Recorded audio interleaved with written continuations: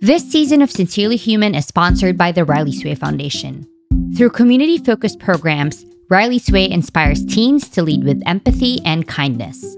From connecting student leaders to awarding grants for projects that amplify kindness in local communities, Riley Sway Foundation equips the next generation of leaders with the tools they need to make a positive impact in the world.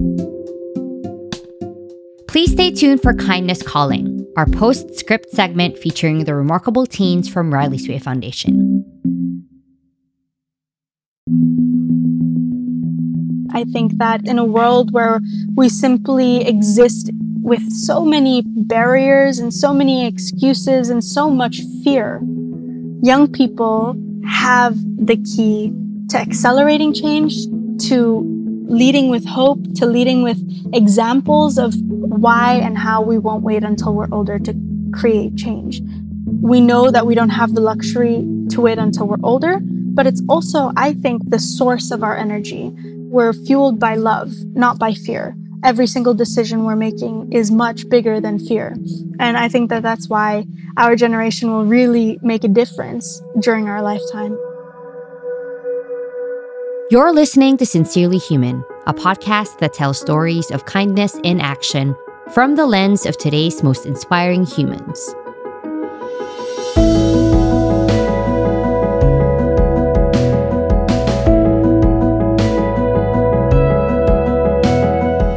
I'm Camila Orente, CEO of Human Group Media, and your host. Welcome to the show.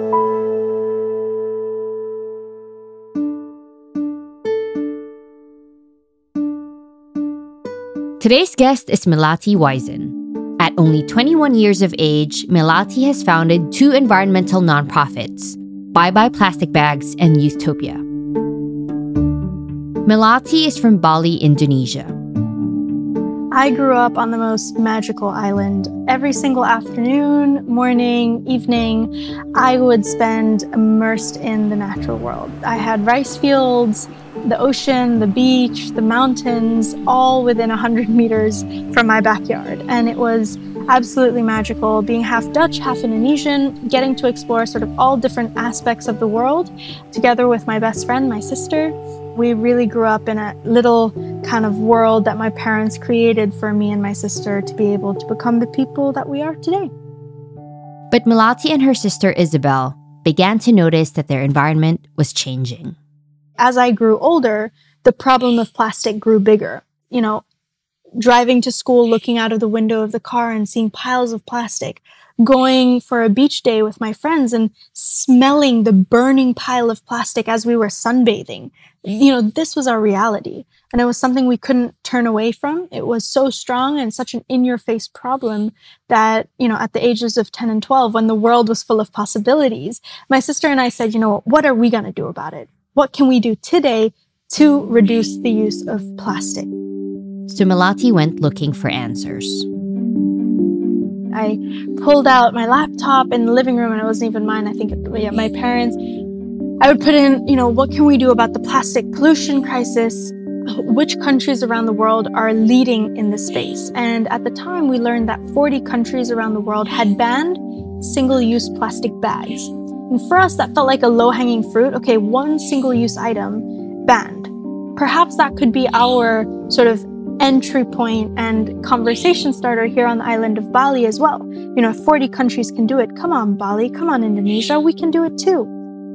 The sisters set out to spread awareness about the importance of banning single-use plastics. Me and my sister were on summer vacation, right? And so we had all this free time and we were, doing adventures throughout our village and going to the beach all day and swimming in the ocean all day. And at the same time, there was all this plastic. And I remember that when we made that commitment to ban single-use plastic bags, we thought we'd be mission accomplished before school started again, right? No way would we have thought that years of our life would have been committed to the movement. And I'm 21 now, nearly 10 years on the front lines, and there's still so much left to do. In 2013, Melati and Isabel launched Bye Bye Plastic Bags, a movement whose mission is to get single-use plastic bags banned. Their initiative attracted the interest of the international community, which led to global speaking opportunities for Melati and Isabel. I've had an incredible opportunity at a very young age as well. I'm not a confident public speaker. Let me just go on and say that. Imagine 12-year-old Melati being the most shy girl that sits in the back of the classroom type shy. Like, please don't pick on me to come and speak in front of the classroom type shy. I was that type of person. But as soon as I connected to a larger kind of focus and a larger kind of vision that was bigger than myself, I found the confidence to be able to go out and speak truth to power, kind of articulate in a way that not many 12-year-olds could. And I was trying to bring this larger message that I could see from my home island onto a global platform. And that was an entire new level of privilege that I had never experienced. I couldn't really know how to process or acknowledge. So for me, it was like a massive responsibility. Standing next to me was my younger sister, my 10-year-old sister. And I had this responsibility of being a big sister, you know, kind of carrying the message from my community at home in Bali on this international platform. And it was intimidating, but it also felt really empowering that suddenly we were invited. We had that invitation. We had that opportunity to raise the bar, to raise the expectations, to tell leaders to do better because we expected better. It's been a learning process, honestly, to be able to learn how to engage with politicians, how to engage with business leaders, and really what makes them move, what prevents them from change. I always say it feels like my own sort of university experience, you know? I would find myself in these really high-level panel discussions with scientists who are releasing a new report that the whole world hadn't seen yet, you know, or literally ministers from around the world sitting on opposite sides and me in the middle kind of trying to facilitate it all. And I think, honestly, that was a very eye-opening experience, but allowed me to come back home, making our approach more focused on community-led solutions, focusing on how we can include frontline narratives into how we're creating decisions in the first place. Melati and Isabel passionately advocated against single-use plastic bags in Bali. They created and distributed educational booklets explaining the dangers of marine pollution. They employed local women to make reusable bags. When the governor of Bali refused to meet them to discuss the issue in 2018, they went on a hunger strike. A year later, single-use plastic bags were finally banned from the island. This was 6 years after Bye Bye Plastic Bags was founded. So we are really celebrating the fact that a policy is in place at the moment, signed and stamped by the governor of Bali. At the same time, we know that our work is far from over because the work that now needs to happen is really making sure that this regulation affects and changes everyday habits, right? There's still, especially because of the pandemic, you know, setting us back a couple steps. For example, if you're at home and you order takeout, it would come wrapped in a plastic bag, even though there is a regulation in place that basically says Bali bans single-use plastic bags. So I always say, you know, a regulation is just a piece of paper with a signature and a stamp, but it doesn't really change or, you know, it doesn't create the impact we need it to unless it is strongly implemented in everyday life. So that's where I always feel, you know, with bioplastic bags, we strongly have a lot left to do. One of the biggest frustrations as a young change maker is that change isn't happening fast enough. It is all happening way too slowly.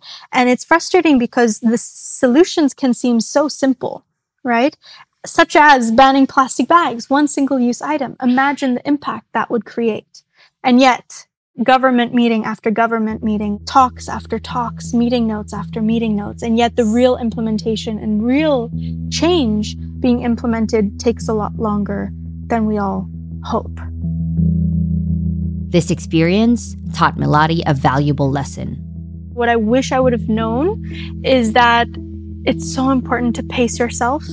And that's kind of what I say to every young person I meet, because believe it or not, I enter these conferences now and I'm the oldest amongst the young people, right? It's happening. Young people are getting involved at a younger and younger age.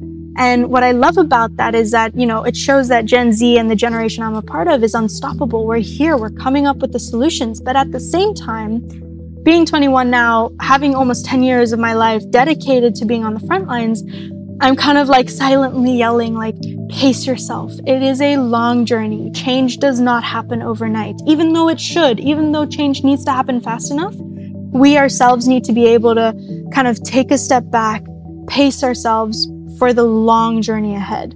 And that's something that I've kind of continuously been learning every single day of this movement.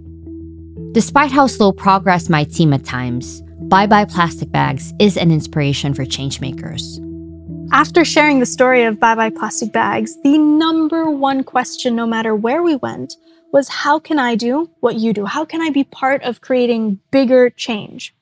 And that's kind of where I guess the next mission kind of sparked inside of me to help answering that exact question. How can we scale change making, right? How can we make sure that every single young person feels like they have access to the tools, the mentorship, the lessons, the skills to be able to create change wherever they are in the world, no matter how old they are. Melati launched Youthtopia in 2020. Youthtopia is a platform for young leaders to acquire the tools needed to be at the forefront of change. Here, Melati shares one piece of advice for anyone wishing to make an impact in the world. The number one thing I always say is before getting started, before overwhelming yourself with the research and the information that already exists out there, kind of try and sit with yourself and get clear on the type of change you want to achieve. What is it exactly that you want to see change? And the reason why I bring that is because I know Bye Bye Plastic Bags would not have been where it is today without the focus on plastic bags. And sometimes, especially today, I see so many of us going out there and saying, we're going to solve it all. Wow, what a dream that would be, right? But again, dialing it back, finding your focus, finding clarity on the type of change you want to create makes all the difference and will make you create a stronger and bigger impact than you'd ever imagine. When it comes to solving the climate crisis, Melati believes that the youth play a critical role. I think that in a world where we simply exist with so many barriers and so many excuses and so much fear, young people have the key to accelerating change, to leading with hope, to leading with examples of why and how we won't wait until we're older to create change. I've seen so many incredible examples. There are many more young change makers in the world than we will ever know, and who are waking up every single day with the determination to create change. We know that we don't have the luxury to wait until we're older, but it's also, I think, the source of our energy, the source of our, why are we doing this? Why are we skipping school at such a young age to, fight for something bigger than us? I think it's because of our source and that we're fueled by love, not by fear. Every single decision we're making is much bigger than fear. And I think that that's why our generation will really make a difference during our lifetime.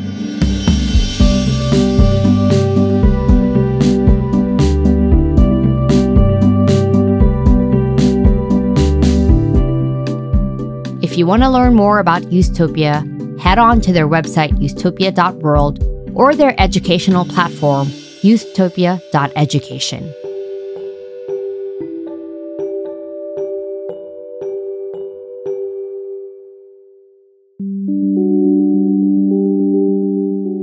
In this edition of Kindness Calling, we are speaking to the co-founders of Blooming Seeds, Riza Khan and Devika Manoj.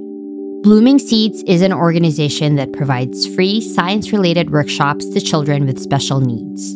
Riza and Devika are both seniors from Georgia. So we initially started off with in-person workshops. That's Riza. We started off with these science workshops in our local library, actually. And we kind of just reached out to local special needs schools and classrooms within public schools. And we kind of created this local community of students who would come to our workshops. And then when COVID happened, we couldn't continue those anymore. So we found a way to do virtual workshops. And then through that, we've expanded to even international groups like orphanages in India. We've reached out to them and we've been able to do workshops with them online. For Devika, the idea for Blooming Seeds was planted when she was much younger. So ever since I was in middle school, I was a pretty regular volunteer in my brother's special education class. And I noticed how there was not much of an interactive science curriculum in his classroom. And science was something which I've always been pretty interested in. So seeing how my brother and such like an important part of the community was not exposed to what I saw as such a really important part of my education was just really shocking to me. So after some research, I learned that people with special needs getting involved in science can just really expose them to critical thinking skills, which they can't really find anywhere else. And they can also get to use their motor skills through activities such as, for instance, pouring solutions. So that, along with wanting to break the stigma of special needs, is what inspired us to pursue Blooming Seeds. When it comes to addressing the needs of children who participate in their workshops, kindness is pivotal. Kindness is actually really important to our organization, and especially through how we need to kind of adapt to our participants' different needs. So, for example, when we had nonverbal children participate in our workshops, we had to kind of create different ways for them to be able to respond and also participate. Riza thinks that young people like her are critical in building a more empathetic and compassionate world. Through our own experience, we found that it's important to get involved earlier on, because this is something that if you get involved in as a young person, then you'll carry it on with you throughout your life. Speaking through personal experience, Blooming Seeds is something that we just started as a high school-led program, but now we're even inspired to keep continuing it throughout college. So I think it's especially important for youth to get involved so that we can have future adults who are also working towards creating a more empathetic world. For young activists, advocates, and changemakers, Devika's biggest piece of advice is to not be afraid to ask for help. You won't have access to the same resources as adults. So just trying to get out of your comfort zone and asking for advice from people older than you can truly just be so beneficial. For example, one of our most amazing mentors is my brother's special education teacher, and she usually just gives us really great advice about implementing our workshops and just asking any of our questions, because she has been in like the special education field for so many years and just has so much knowledge and advice to give to us. Apart from the special education teacher that Devika mentioned, they also got life-changing mentorship and support from Riley Sway Foundation. I was just looking for grant opportunities about a year ago to fund for Blooming Seeds, and then came across Riley's Way. But honestly, I think it turned out to be so much more than just a grant, because as Call for Kindness Fellows, in addition to getting a $3,000 grant, we get to connect with such incredible young leaders and also just get leadership training and how to make our organization better. If you want to learn more about Blooming Seeds, you can follow them on Instagram at bloomingseeds_Maine, or head on to their website, bloomingseeds.weebly.com. Links are in our show notes. That's it for Kindness Calling. Thanks again to our podcast sponsor, Riley Sway Foundation.